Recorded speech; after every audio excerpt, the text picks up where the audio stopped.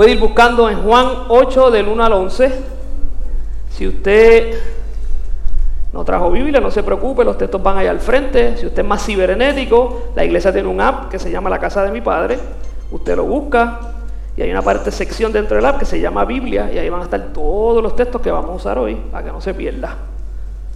Vamos a leer, vamos a usar toda la noche, vamos a usar la versión de la Nueva Traducción Viviente, me gusta mucho esa versión.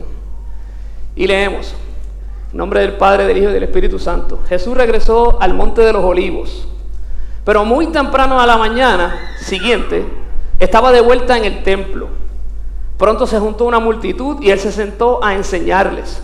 Mientras hablaba, los maestros de la ley religiosa y los fariseos le llevaron a una mujer que había sido sorprendida en el acto de adulterio. La pusieron en medio de la multitud. Maestro, le dijeron a Jesús, esta mujer fue sorprendida en el acto de adulterio. La ley de Moisés manda que hay que apedrearla. ¿Tú qué dices? Intentaban tenderle una trampa, como si Jesús no supiera eso, para que diera algo que pudieran usar en su contra. Pero Jesús se inclinó y escribió con el dedo en el polvo. Como ellos seguían exigiendo una respuesta, él se incorporó nuevamente y les dijo, muy bien, pero el que nunca haya pecado, que tire la primera piedra. Luego volvió a inclinarse y sigue escribiendo en el polvo. Al oír eso, los acusadores se fueron retirando uno tras uno, comenzando por los de más edad y hasta que quedaron solo Jesús y la mujer en medio de la multitud. Entonces Jesús se incorporó de nuevo y le dijo a la mujer, ¿dónde están los que te acusaban? Ni uno de ellos te condenó. Ni uno, Señor, dijo ella. Pues yo tampoco, le dijo Jesús, vete y no peques más. Dios añada bendición a su palabra. Vamos a orar rápido. Dios bueno y Padre eterno, gracias te damos por esta oportunidad que tenemos, el privilegio de poder congregarnos, Señor, para hablar de ti, Señor, para alabarte, adorarte. Gracias, Señor. Mucha gente quisiera tener un lugar como este y no lo tiene. Nosotros tenemos este privilegio. Te pedimos, Señor, de ahora en adelante que tú abras nuestros corazones, Señor, para que estemos receptivos a la palabra que tú traes. Muéveme a mí, Señor, y ponte tú, Padre amado, que yo me convierta de ahora en adelante en bocina tuya y lo que salga de mi boca sea solamente lo que tú quieres que tu pueblo escuche. Gracias te damos, Señor, en tu nombre oramos. Amén. Puede sentarse y hoy le vamos a hablar del tema Te caíste. Eso mismo, Charly, no te lo he dicho, pero eso mismo. Gracias. Todos alguna vez en la vida nos hemos caído. Usted se ha caído alguna vez, ¿verdad? No me diga ahora que no, por favor. Todo el mundo se ha dado una guabinada, o ha pasado algo, se ha tropezado. En la casa, en la universidad, en el trabajo. De hecho, yo le estoy diciendo esto a cada uno de ustedes y usted tiene que estar pensando en alguien que siempre se cae. Le viene a la mente, ¿verdad? Conocemos siempre un pana, una amiga, que dice, Checho, tú siempre estás en el piso, muchacha, todo el tiempo. Si alguien está riendo por ahí, sé que se acordó de alguien. Siempre, eso pasa, eso es normal, nos pasa. En casa hay una que siempre se cae. No le voy a decir el nombre porque después yo me busco problemas. Pero te amo, mi amor, Dios te bendiga. Es verdad, siempre está tropezando, es verdad. Y con los años, pues llevamos para 12, 13 años, pues ya ha aprendido a estar detrás para cacharla, que no se me vaya al piso. Es una habilidad que uno va desarrollando con los años de matrimonio. ¿Qué causa que nos caigamos? Estamos hablando físicamente. Bueno, pues puede ser una pérdida de balance. Está caminando y de repente se desbalanceó. Un descontrol, perdió control de su cuerpo. Se tropezó con algo que había, se tropezó con sus pies. O se desenfocó. Esta la vemos mucho ahora con los celulares. La gente va caminando por ahí. Has visto muchos videos en las redes. ¡Pungan! Y se mete con un cristal o con una puerta o se caen por ir para abajo porque están desenfocados. El problema cuando nos caemos, básicamente no es la caída. ¿Qué es lo primero cuando nos caemos que hacemos? Piensa a ver. ¿Cómo es? Eso es lo primero que hacemos. Ay, me habrán visto. Eso es lo primero que nos preocupa. Ay, nos hayamos pelado, pero lo primero que miramos es que nadie me vio. Y así como caemos, queremos levantarnos porque yo que nadie me vea en el piso. Eso es lo primero, es lo que nos preocupa. Porque nos da vergüenza o bochorno que alguien nos haya visto. Entonces, si nos vemos y descubrimos que alguien nos vio, nos levantamos rápido y decimos, no, tranquilo, no me dolió, está todo bien. Y el tajo botando sangre y no, papi, tranquilo, todo está bien, no pasó nada. Sacamos como pecho, ¿verdad? Para que no nos vacilen, está todo bien. Sí, papi, eso fue un tropezito. Lo hice vacilando, para ver si ustedes se reían. O sea, disimulamos el golpe, lo escondemos. La caída, cuando nos caemos, no es lo más importante, sino cuánto demoramos en levantarnos. ¿Están conmigo, verdad? Mientras más rápido nos levantamos, menos probabilidad de que nos hayan visto. Estamos hasta ahí, ¿verdad? ¿Vamos bien? Si me puedes traer el agua, por favor. Yo aquí cuando único yo doy instrucciones. Me aprovecho de este momento increíblemente y le pido agua. En casa me la dan a mí. Así que, pues eso no es lo importante es levantarnos porque no queremos permanecer en el piso porque no queremos ser la mofa, la burla de los demás. Pues mire, cuando usted cae, ahora hablando espiritualmente, es básicamente lo mismo. Primero, si caímos fue porque perdimos el enfoque. Dejamos de mirar a Dios y empezamos a concentrarnos en otras cosas. Y eso nos lleva a tropezar, a caernos. Quizás el tropiezo fue por una tentación.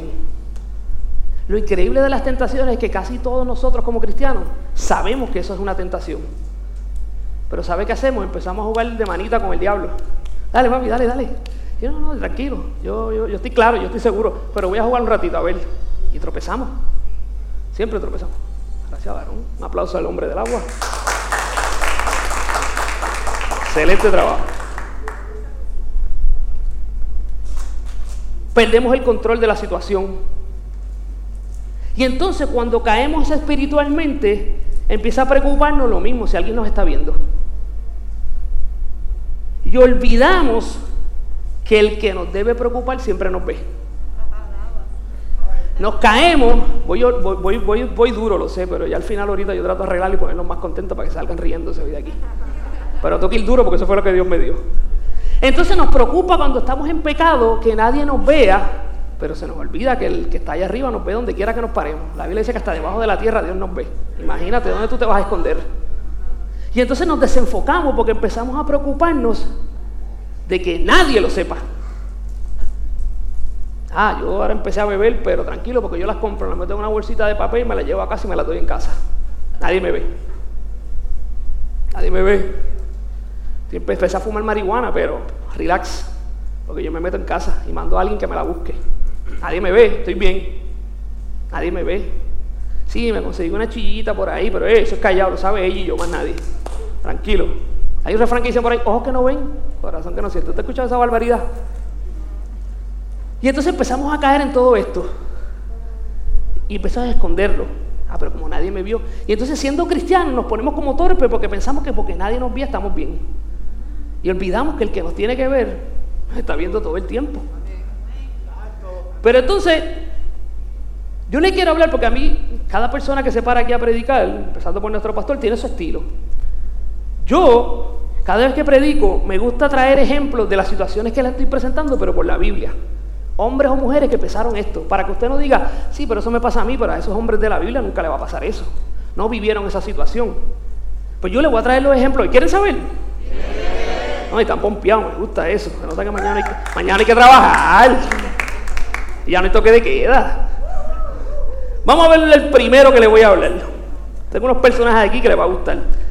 El primero fue David. Vamos a ver qué fue lo que le pasó a David. Segunda de Samuel 11, del 1 al 17. Un aplauso a la de la computadora, Charimal, que está, mire, como navaja. Eso queda ahí, mire, cuadrado. Vamos a ver qué dice. En la primavera, cuando los reyes suelen salir a la guerra, David envió a Joab y al ejército israelita para pelear contra los amonitas. Destruyeron al ejército amonita y se sitiaron en la ciudad de Rabá. Sin embargo, David se quedó en Jerusalén. Una tarde después del descanso de mediodía, David se levantó de la cama y subió a caminar por la azotea del palacio. Mientras miraba hacia la ciudad, vio a una mujer de belleza singular que estaba bañándose. Luego envió para que averiguara quién era la mujer y le dijeron, es Betsabé, hija de Eliam y esposa de Urías elitita. Así que David envió mensajeros para que la trajeran y cuando llegó al palacio se acostó con ella. Luego ella regresó a su casa. Betsabé recién había terminado los ritos de purificación posteriores a su periodo menstrual. Tiempo después, cuando Betsabé descubrió que estaba embarazada, entonces puso complicado. Le envió el siguiente mensaje a David. Estoy embarazada. Va bien claro el mensaje, no hubo mucho rodeo. Entonces David envió un mensaje a Joab. Mándame Urías elitita. Así que Joab se lo envió. Para que usted vea, haciendo una pausa, como el pecado sigue trayendo más pecado. Cuando Urías llegó, David le preguntó cómo estaba Joab y el ejército. y cómo marchaba a la guerra.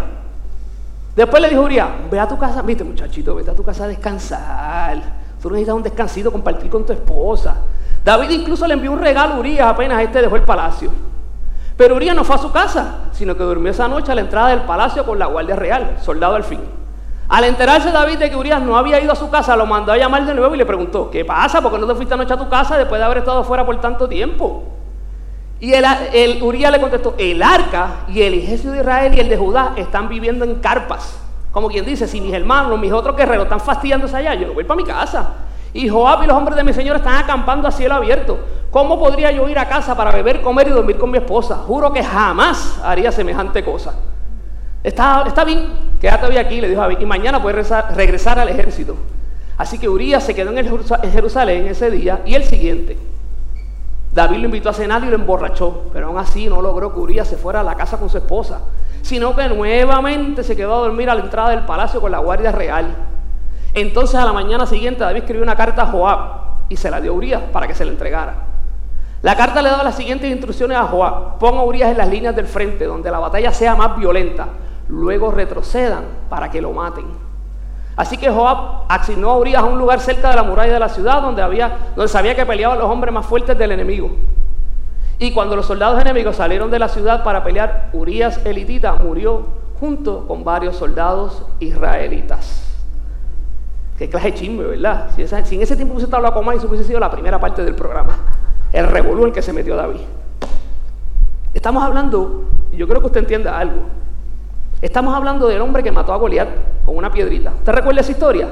El último de sus hermanos, el que no era guerrero, de repente sacó pecho y dijo, deme a mí, yo lo mato. Le quisieron poner la vestimenta de Saúl, no le servía, tranquilo, yo voy sin nada, con una piedra. Se mofaron de él, tumbó a Goliat. Una cosa increíble, este fue el mismo hombre que escribió los salmos que usted hoy en día lee y se regocija y le ministran tanto. Era un rey poderoso, un rey de Israel que ganaba todas las batallas. Lo tenía todo. Pero hubo un problema, cedió ante la tentación, cayó. El problema de David fue, y esta es la percepción mía, usted ¿verdad? Con todo el respeto del mundo, David había alcanzado tanto en su vida que había llegado en un punto que empezó a descuidar a Dios porque dijo, yo lo tengo todo. Tengo riquezas, tengo un reino, soy saludable, Dios me ama sobre todas las cosas. Y a veces a nosotros como cristianos vivimos esa etapa. Yo llevo 30 años en el evangelio, ya he hecho de todo, he predicado. Olvídate, yo no necesito tanto leer la Biblia, yo no necesito tanto orar. Si yo estoy, mire, derechito por el camino. La Biblia dice que vele el que esté firme que no caiga. Y David en este momento se descuidó. David cayó porque llegó un momento en su vida de tanto éxito que comenzó a sentir que no había forma de que pudiera caer. Y yo puse bien grande aquí, cuidado. A veces Dios nos usa en diferentes áreas espirituales y comenzamos a asumir una postura de superioridad que nos hace sentir como imposibles de caer.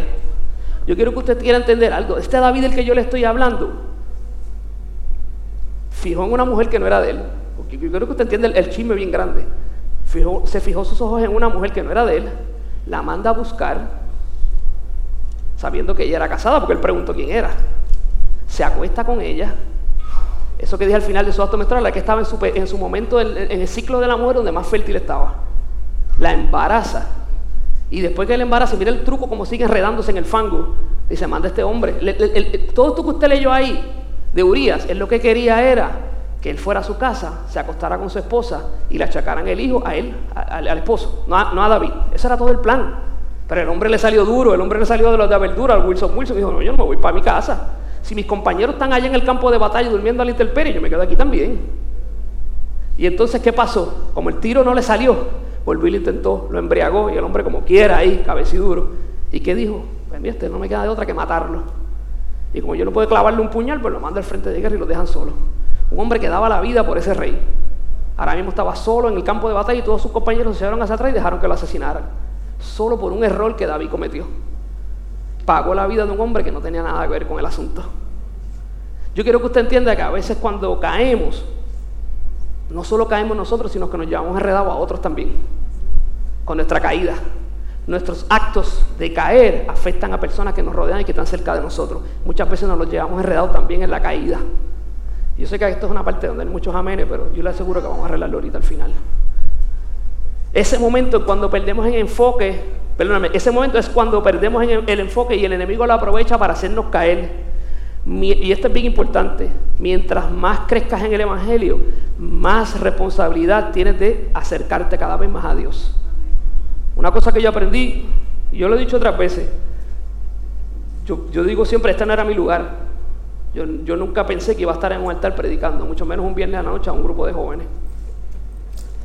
Algo ese hombre, Dios puso en su corazón y vio en mí, me dio la oportunidad. El punto es que cuando yo empecé en esto, mi esposa, que es muy sabia, empezó a decirme, mientras más tú crezcas en el Evangelio, más responsabilidad tienes. Tienes que ser más cuidadoso con tus actos, porque entonces la gente empieza a mirarte. Este es el que se trepa allá arriba. Adiós, míralo, haciendo corte pastelillo ahí y sacando un dedo no muy lindo al que va al lado. Adiós, pero ese no es el que se para en el altar. ¿Por qué yo le digo esto? Porque así mismo usted como cristiano, por ahí está Luis, míralo allí. El otro día me dijo, mira, te quedó muy bien la predica. Yo le dije, él está ahí, le puede decir que es cierto lo que le dije. Le dije, ahora Dios te va a empezar a usar más, pero también vas a tener que tener más responsabilidades, vas a tener que cuidar más tu testimonio. No puede ser el nene que se paró ahí ya, lo dio bien lindo, y después por allá va con el reggaetón a todo lo que da, oyendo a Bad Bunny en el carro. ¿Sabes? ¿Me entiendes? Porque ahora la gente te vio, los ojos están puestos en ti. Y le digo esto porque en la vida espiritual es así. La gente sabe quién es usted. Ese es el cristiano, el de mi trabajo, el cristianito. Y si usted cae, el testimonio que le está dando a esa persona es que esto de cristiano es un vacilón. Cuando yo quiera lo apago y lo prendo. Por eso es importante esto. ¿Seguimos? Se enfogone conmigo. Vamos ya mismo para lo otro. Otro hombre de la Biblia. Este me gusta, tú te lo conoces, bien brutal. Pedro. ¿Sabes que Pedro era terrible? Y ese decía que iba a todas por Jesús, permiso.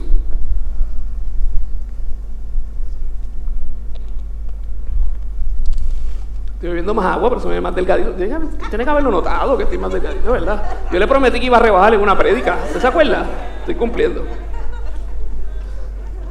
Mateo 26, del 69 al 75. Para allá, cómo está esa muchacha, las millas. Mientras tanto, Pedro estaba sentado afuera en el patio. Esta historia usted la conoce muy bien. Una sirvienta se acercó y le dijo, ¿tú no eras uno de los que estaban con Jesús el Galileo? Pedro lo negó frente a todos. No sé de qué tú hablas. Más tarde, cerca de la puerta, lo vio otra sirvienta, quien les dijo a los que estaban por ahí, este hombre estaba con Jesús de Nazaret. Nuevamente Pedro lo negó, esta vez con un juramento. ¡Qué bravo! Ni siquiera conozco al hombre, dijo. Como ya estaba molesto. Un poco más tarde, algunos de los otros que estaban allí se acercaron a Pedro y dijeron, ¿seguro que tú eres uno de ellos? Nos damos cuenta por el acento galileo que tiene. Es que cuando usted es cristiano no se puede esconder, le sale el olor y lo que habla, es difícil de taparse. Pedro juró, es bravo Pedro, que me caiga una maldición si yo les miento. Ay, Dios mío, este es bravo de verdad. No conozco al hombre. Inmediatamente el gallo cantó. ¿Se acuerda por qué el gallo cantó, verdad? Porque Jesús le había dicho lo que iba a pasar. Este Pedro era el que había dicho que iba a todas por Jesús. ¿Usted no me cree? Mírelo. Lucas 22, 33. Pedro dijo, Señor, estoy dispuesto a ir a prisión contigo y aún a morir contigo. Este era el discípulo que era como la mano derecha de Jesús. El que acababa de decir ahora mismo, papi, cuenta conmigo para lo que sea. Yo por ti, olvídate, que me maten a mí primero que a ti. Así, este es el mismo Pedro.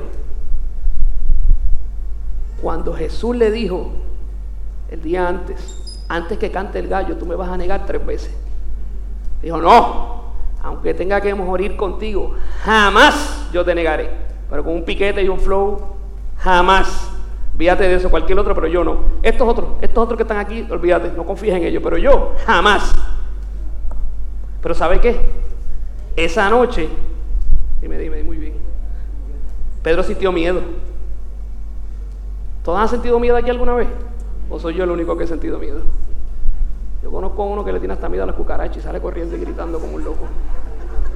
No se sorprende. No lo voy a tirar al medio. Pero todos hemos tenido miedo de algo. El problema es que cuando el miedo nos ataca, no podemos permitir que nos tumbe y nos haga caer. La Biblia dice que diga el débil, fuerte soy. Y entonces, en ese momento, cuando Pedro siente miedo, de momento olvidó todas las promesas que le había hecho a Jesús, todo lo que había dicho con Jesús que él iba a hacer, todas las experiencias que había vivido con Jesús, todos los momentos de milagro que había vivido con Jesús, todos esos privilegios que yo hubiese querido tener de estar ahí al lado de Jesús y vivirme toda esa época. Pedro lo olvidó en unos segundos. El miedo le hizo caer. Quizás hoy tú estás aquí y caíste porque te dio miedo moverte en fe. Y la fe y el miedo van cerquita, porque si usted le da miedo a hacer algo, cancela la fe, cancela lo que Dios había declarado en su vida. Las promesas que Dios depositó en su vida, si usted deja que el miedo lo embargue, quedan canceladas. Porque es bien fácil vivir y hacer lo que vemos de frente, lo que podemos palpar. Pero es difícil hacerlo en fe, cuando lo que está ahí yo no lo veo. Pero Dios me dice que está ahí, que crea y que me mueva. Y entonces Pedro tuvo la oportunidad de demostrar todo lo que había hablado todo ese tiempo con Jesús. Y a la hora de la verdad, en vez de salir Wilson, salió Wichiwachi. Yo no sé, yo no lo conozco. Chico, pero tú lo conoces. Y le dijo, no, mi ciela, yo no lo conozco, estás equivocada. Yo no sé quién es él. Chico, si tú andabas con él, si tú hablas como él. No, ¿qué te pasa a ti? Olvídate de eso, que me muera. Bravo. Así que vimos a David, un hombre poderoso, cómo cayó. Vimos a Pedro, un hombre que estuvo con Jesús, ese sí que es más fuerte, y vio los milagros de Jesús, caminó con Jesús, y aún así cayó. Vamos a una más, y usted dirá, bueno, tú me leíste un pasaje de la mujer adúltera y no lo has tocado, ahora vamos allá. La adúltera, que fue el pasaje que leímos al principio, yo la dejé para lo último, con toda la intención, porque es una mujer común y corriente, no es un apóstol, no es un hombre que escribió libros, es alguien como usted y como yo, una persona del pueblo. No era nada, no se trataba de un rey, no se trataba de uno de los escritores de la Biblia o un apóstol, era una mujer que vivía allí en ese pueblo. Era una mujer como usted o una mujer como un hombre como yo, igualito, nada extraordinario. En ningún lado de la Biblia dice cómo esta mujer llegó a ser adúltera, qué fue lo que pasó, si experiencias vivió, si fue que la dejaron. Eso no lo dice en ningún lado. Quizás, estoy yo especulando, la engañaron. Quizás buscaba el amor que no le habían dado, o quizás buscando un sentido de seguridad o protección, se refugió en el lugar equivocado. ¿Por qué yo le estoy diciendo todo esto? Porque no podemos juzgarla. Nadie sabe lo que ella ha vivido, y la Biblia no nos habla de eso. Pero yo estoy seguro que ella, cuando empezó en esta relación de adulterio, pensó que nadie se iba a enterar. Nadie. Vamos a hacer esto callado. Amén. Pues que ella decía que como nadie se iba a enterar, pues eso no es caerse, porque como es callado, es secreto, pues no es una caída. Pero cuando todo el mundo se enteró, ahí se dio cuenta que desde el primer día estaba en el piso, desde el primer día que comenzó esa relación. Entonces ahora de repente todos quieren aplicar la ley y matarla. Porque cuando estás en el piso, cuando te caes, salen todos los perfectos a señalarte. Los que nunca han cometido un pecado, esos no han fallado nunca. Y como dice el refrán, del árbol caído todo el mundo hace leña. Entonces ahora empiezan a señalarte. Ahora quieren tu cabeza. Porque te falló. Tú no te parabas en el altar. Faíste, papi. No queremos saber de ti, porque como nosotros somos tan santos y tan pulcros, no queremos bregar contigo. ¿Por qué la querían matar? Porque el pecado siempre trae muerte. Siempre. Ya haré, pero yo pequé y sigo vivo, sí, pero quizás la muerte tuya fue espiritual. Quizás la muerte fue familiar. A lo mejor perdiste relaciones con tu familia por un pecado que cometiste. El punto es que el fin del diablo, cuando nos quiere hacer tropezar y caer, es para causar una muerte en alguna área de nuestra vida, económica, laboral. Usted póngale el nombre y usted debe saber cuál fue la que vivió. Ahora, lo importante aquí es, porque usted debe estar diciendo, ya lo que me has hablado es de caídas. Esta predica está bien triste. Pero no se queda ahí. ¿Habrá habido perdón para todos estos personajes que les hablé? ¿Usted cree que hubo perdón para todos ellos? Yo les voy a hacer un ejemplo ahora. Yo necesito 3 jóvenes de la casa que vengan aquí. Yo me voy a poner esto. mejor, porque suban. 3 varoncitos. Guapos, elegantes. Javi, vinieron rápido, guapos, elegantes, vinieron. Un aplauso a los guapos y elegantes. Vamos a ver cómo hacemos esto. Esto es supositorio, como dice el chavo, supositorio, suponiendo. Esa risa. Este joven que está aquí va a ser del diablo hoy. En fogones. Y tú vas a ser un ayudante del diablo. Y Giovanni va a ser Giovanni, un joven que está buscando de Dios. Entonces,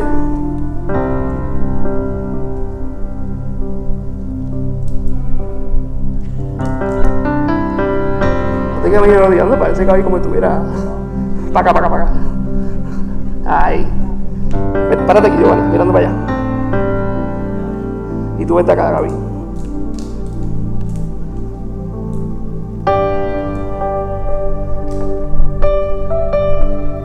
El enemigo siempre se va a encargar de poner gente para cuando él te empuje vayas al piso. Ese es su trabajo. Tumbarte. Este tipo va a trabajar acorde con este tipo, porque este tipo lo que quiere es tumbarnos la cabeza. Mientras más en el piso estemos, más contento él está. ¿Estamos claros hasta ahí, verdad? ¿Tú confías en mí? Empújalo. Pero antes que lo empuje, la diferencia entre estar en el mundo y estar en Cristo no es que nunca nos vamos a caer. Es que cuando nos caemos hay un Dios detrás de nosotros, pendiente a nosotros. Es que cuando nos caemos tenemos un Espíritu Santo que nos cubre. Y cuando el enemigo viene a empujarnos, empújalo. Ahí él está para recogerlo. Dice, no, para el piso no va, tú vas de nuevo derechito para tu casa. Tú estás conmigo, yo estoy encima de ti como poderoso gigante. Y podrán venir a jamaquearte, pero aquí estoy yo. Y quizás te acerques al piso, pero yo no voy a dejar que te caigas totalmente, porque yo estoy contigo en todo momento. ¿Cuándo le dan gloria a Dios? Gracias, muchachos. Gracias.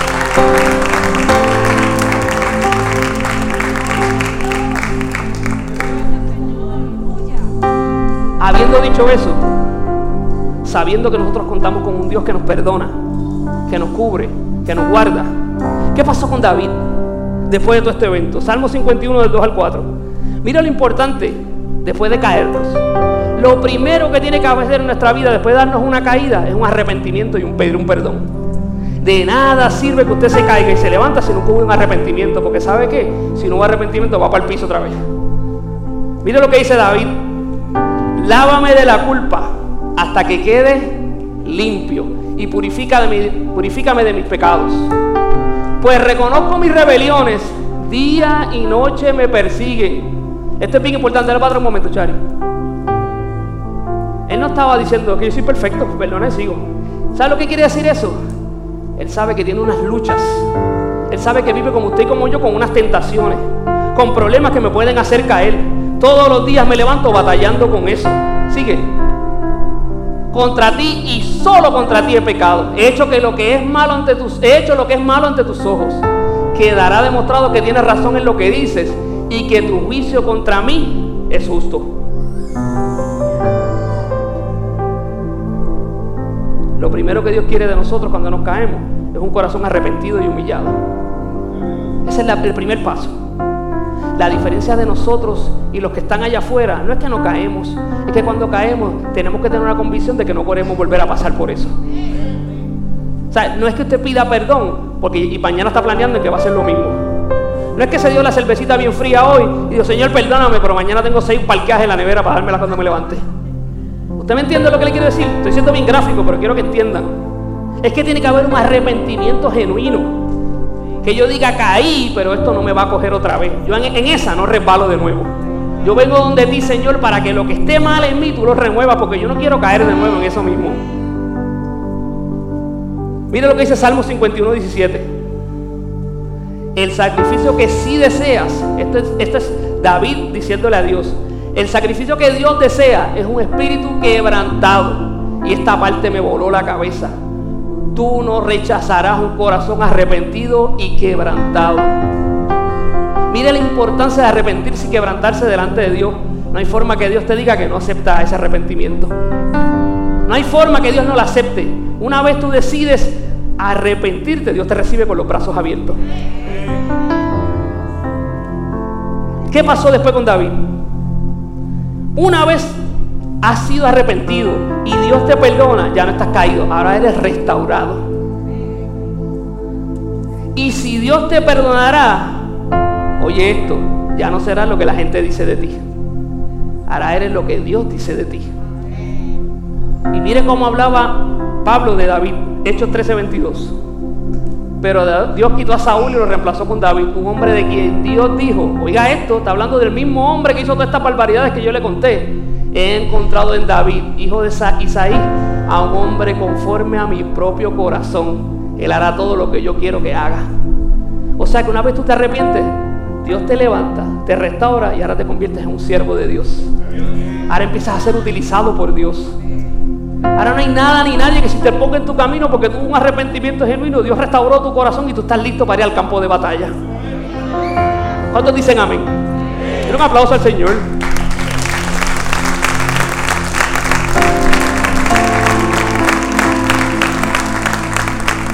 Yo le dije que le iba a arreglar al final. ¿Qué pasó con Pedro? Juan 21:15 al 17. Después del desayuno, ya esto pasó, Jesús murió, resucitó y se les apareció. Después del desayuno, Jesús le preguntó a Simón Pedro, Simón hijo de Juan, ¿me amas más que estos? Refiriéndose a sus discípulos. Sí, Señor, contestó Pedro, tú sabes que yo te quiero. Entonces alimenta mis corderos, le dijo Jesús. Jesús repitió la pregunta, Simón hijo de Juan, ¿me amas? Sí, Señor, dijo Pedro, tú sabes que te quiero. Entonces cuida de mis ovejas, dijo Jesús. Le preguntó por tercera vez, Simón hijo de Juan, ¿me quieres? Y a Pedro le dolió que Jesús le dijera la tercera vez lo mismo, ¿me quieres? Y le contestó, Señor, tú lo sabes todo, tú sabes que yo te quiero. Y Jesús le dijo, entonces, alimenta mis ovejas. Y usted sabe que yo he leído esto, yo lo he dicho otras veces y yo tengo y lo digo con orgullo, ¿verdad? El privilegio. Hay gente que tiene orgullo de muchas otras cosas. Yo me siento orgullo que toda la vida he sido cristiano. Y esto lo he leído muchas veces en historia, en la escuelita dominical cuando era niño, después de hombre. Y yo siempre entendía que Jesús le preguntó 3 veces porque Pedro lo negó 3 veces. Era como que vamos a parear lo que tú hiciste. Pero entonces, increíblemente, después de 44 años de vida que tengo, sé que me veo de menos. Hay algunos que se sorprendieron y dijeron, wow, 44, ese muchito parece de 25 años, yo era que era de los jóvenes. No, 44, no sé, 44. Esto es para que se ría, ¿sabes? Así ese hombre tiene un guía que es un nene. Entonces, cuando yo leo, yo no sé si usted leyó esto, una de las cosas que Dios me ha dado el privilegio que me ha puesto a predicar es que he empezado a escudriñar la palabra más. Yo no sé si usted leyó esto y se dio cuenta que las afirmaciones que hizo Jesús después de las respuestas de Pedro no eran las mismas. ¿Usted se había dado cuenta de eso? Porque siempre decimos que Jesús le dijo, apacienta mis ovejas. Pero las 3 cosas no fueron iguales. Y entonces pues yo llamé al que sabe aquí, porque yo tengo un pastor ahí que yo mire. Y le dije, pastor, estos son 3 veces, pero hay algo que no me cuadra ahí porque las contestaciones son distintas a las 3. Y ese hombre me dio una revelación que me voló la cabeza. Y yo voy a volarle la cabeza a ustedes hoy también. Porque si a mí me la vuelan, yo se la vuelo a ustedes también. Mire esto. Cuando Jesús le pregunta la primera vez, estamos hablando del Pedro que lo negó. Estamos hablando del Pedro que caminó con Jesús y una noche se olvidó de todo eso. Y dijo que no lo conocía. Mira hasta donde llega la misericordia y el perdón de Dios. Porque somos tú y yo, le dice, ahora me conoces, ¿verdad, papá? Y al otro día no te acordabas de mí. Pero Jesús no fue así. Miren lo que hizo Jesús, más importante aún. La primera vez le dijo, uy, aquí estoy buscándolo, alimenta a mis corderos. ¿Y usted sabe quién eran los corderos? Se lo estoy diciendo con un guille, pero lo aprendí los otros días. Es un guille como de maestro, y eso fue hace como 2 días que me enteré. Los corderos eran los apóstoles. O sea que la primera respuesta de Jesús es, dale palabra a mis corderos. Este era el hombre que había negado a Jesús, que cualquier persona hubiese dicho, este no tiene brea en más ningún lado, porque con lo que hizo. Usted diría, Jesús se lo debe dar a Juan, que nunca lo negó. Pero Jesús sabía que lo que había dentro de ese hombre era un potencial increíble, y que por culpa de una caída él no iba a permitir que lo que él te había declarado para la vida de Pedro se cancelara. Yo no sé qué palabra Dios ha declarado sobre cada uno de ustedes. Yo no sé la caída que te has dado, pero Dios hoy te dice que nada de lo que haya pasado en tu vida va a permitir que se cancele la palabra que Dios declaró sobre tu vida. O sea que ahora este Pedro acababa de ser puesto a cargo de los apóstoles. Alimenta a mis corderos. Pero no se queda ahí. La segunda vez Jesús le dice, entonces cuida de mis ovejas. ¿Y quiénes son las ovejas? Nosotros. O sea que acababa de fundarse la primera iglesia en la tierra. Y el primer hombre a cargo de la primera iglesia de la tierra se llamaba Pedro, el que lo había negado 3 veces. Pero no se queda ahí todavía. La tercera ocasión él le dice, ¿me quieres? Tú lo sabes todo, usted leyó todo eso, y al final le dice, entonces, alimenta mis ovejas. No solo te los estoy dando, ahora te estoy diciendo que me las alimentes, que le des palabra, que las guíes. De ti va a salir el evangelio que va a correr el mundo entero. Hoy Dios te está diciendo, te estoy poniendo a ti para que alimentes mis ovejas. Porque Pedro no era mejor que tú y que yo. Pedro era un hombre como usted y como yo. Y Dios le acababa de otorgar el privilegio de llevar la palabra. Porque yo le voy a decir algo, esto que se hace aquí, yo lo hago con un celo increíble, con un cuidado increíble. La responsabilidad que se tiene cuando uno se para aquí, a mí hasta a veces se me paran los pelos. Y admiro a ese varón porque lo hace toda la semana. Y yo para hacerlo una vez al mes me tengo que preparar como con 3 semanas de anticipación. Vea lo increíble. El hombre que había negado a Jesús ahora estaba a cargo de los discípulos, fundando la primera iglesia y a cargo de llevar la palabra de Dios al resto del mundo. ¡Wow! Si Jesús perdonó eso, no le va a perdonar a usted cosas más grandes. A un hombre que lo negó públicamente. No, yo no lo conozco. Y ahora este hombre estaba encargado de la primera iglesia incorporada en el mundo entero. Pero no se queda ahí. Vamos a hablar de la adúltera. Esta es una parte que a mí me encanta.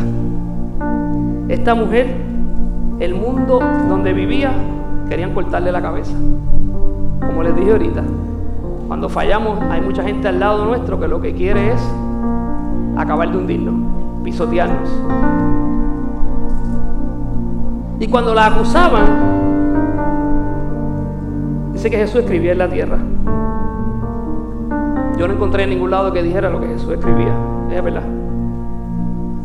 Yo pregunto, ¿verdad? Es un disparate. Por lo menos yo hice mi asignación y no vi en ningún lado que dijera lo que Jesús escribía. Yo, Yare Santiago, quiero pensar que él decía, Pedro, el que tiene la piedra, el que fuma marihuana. Mira, Carmen, la que se prostituye. Pienso yo que él estaba escribiendo los pecados de todos los que tenía la piedra lista para tumbarle a esta pecadora, diciendo, mira qué gracioso, le quiere tumbar la cabeza y mira lo que hace él. Eso es lo que yo pienso. Pero algún día tenerlo de frente y preguntarle qué es lo que decía. Así que llegó toda esta gente a tumbarle la cabeza y Jesús tranquilo y le dice la frase que todo el mundo que no es cristiano conoce. A usted le tienen que haber citado eso en algún lado. Todo el que no va a la iglesia se sabe esta parte de la Biblia, pero con excelencia. El que esté libre de pecado, que tire la primera piedra. La manera más santa de justificar el pecado. Eso es un disparate, pero para que usted me entienda. Esa es la forma que todo el mundo usa para justificar el pecado.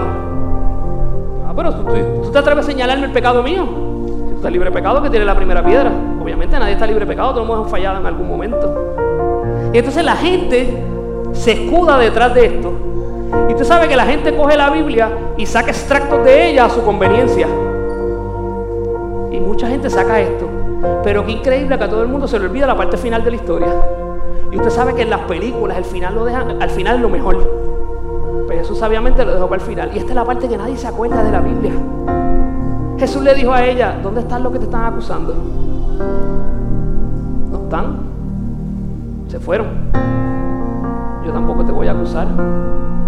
Y si lo dejamos hasta ahí, está bien lindo, como para una novela. Pero el problema es que vino una de las afirmaciones más grandes y que más me gustan de la Biblia. No solamente la perdonó, porque Jesús siempre te va a perdonar, pero vino lo más importante de esta historia: vete y no peques más. Y esa es la parte que no citamos porque no nos gusta. Esa parte no la citamos, citamos la de la piedra, pero vete y no peques más. O sea, Jesús le dijo: yo te perdono, pero tienes que cesar el pecado. No puedes salir de aquí a volver a hacer lo mismo. No puedes salir de aquí esta noche a volver a hacer lo mismo. Dios te está diciendo hoy que está dispuesto a perdonarte, porque Jesús levantó su mano y sacó a la mujer que estaba tirada en el piso lista para ser apedreada.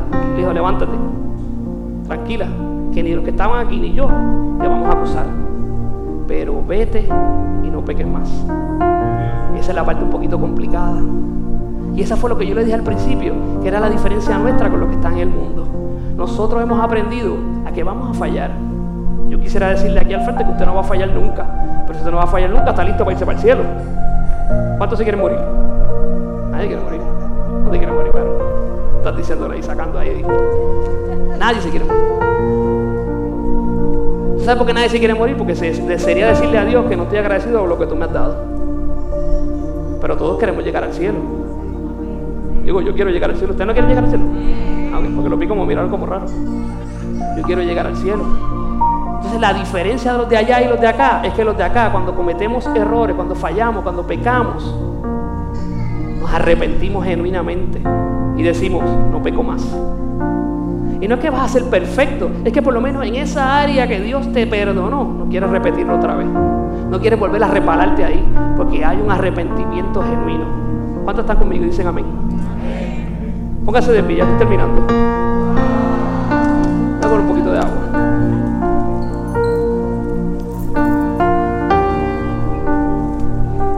Los chicos pueden subir si quieren. Cuando yo escribía esto,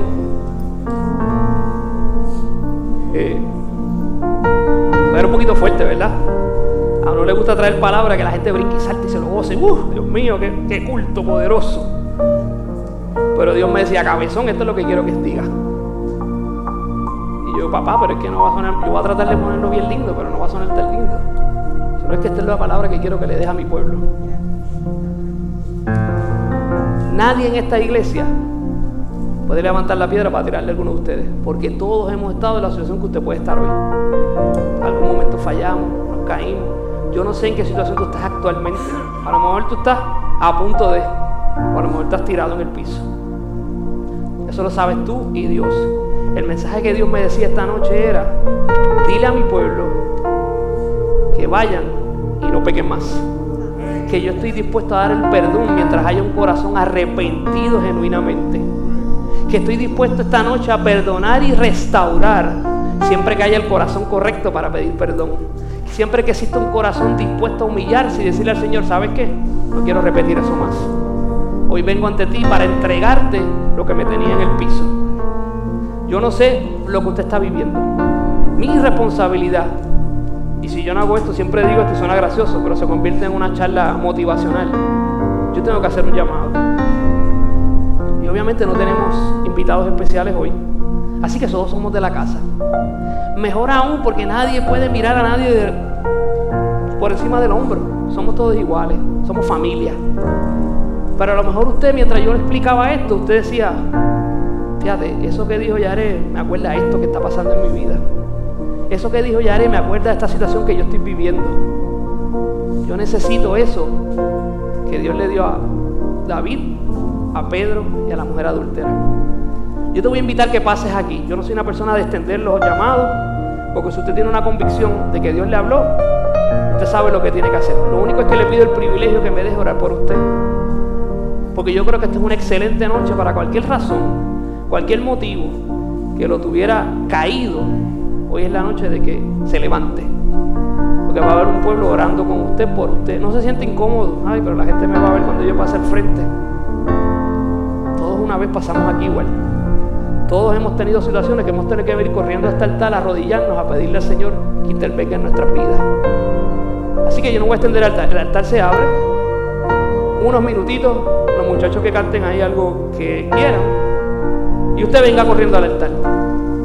Así que, cuando ustedes quieran.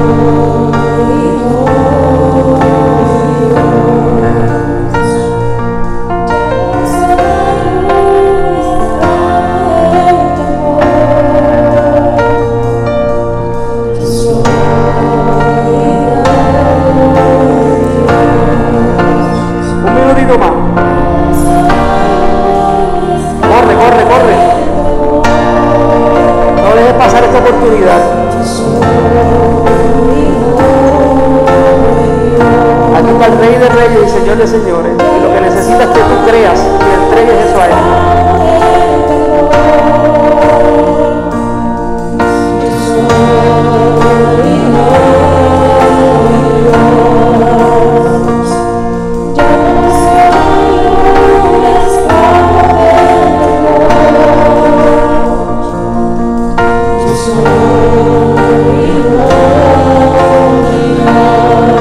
Los muchachos cantan, yo voy a orar por ellos.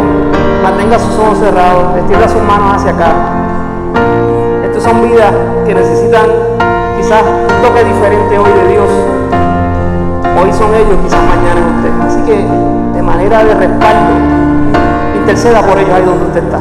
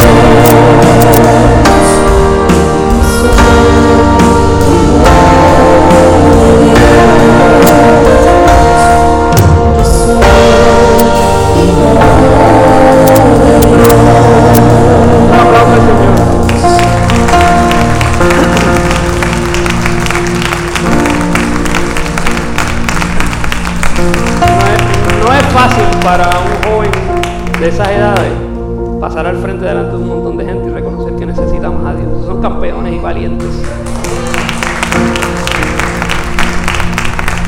Si usted hace una actividad de damas y hace un llamado y se llena de damas, quizás caballeros menos, pero los jóvenes es bien difícil. Y ver 4 valientes que no le importó lo que dijeran los demás, reconocieron que necesitaban más de Jesús. Así que los bendigo de verdad, de manera súper especial.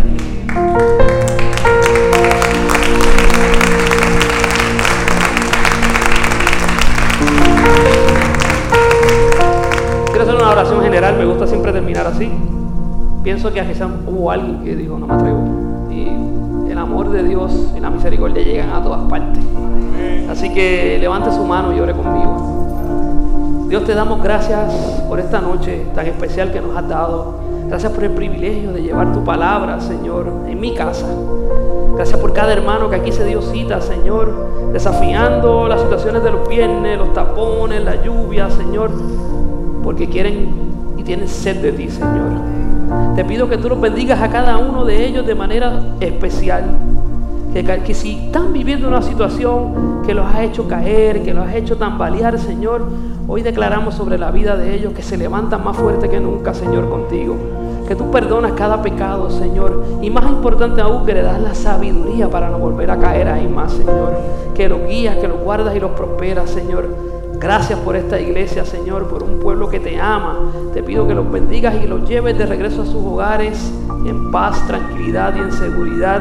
Y gracias, Señor, por haberme dado el privilegio una vez más de llevar tu palabra. Espero haberlo hecho con la mesura y lo correcto que se merece, Señor.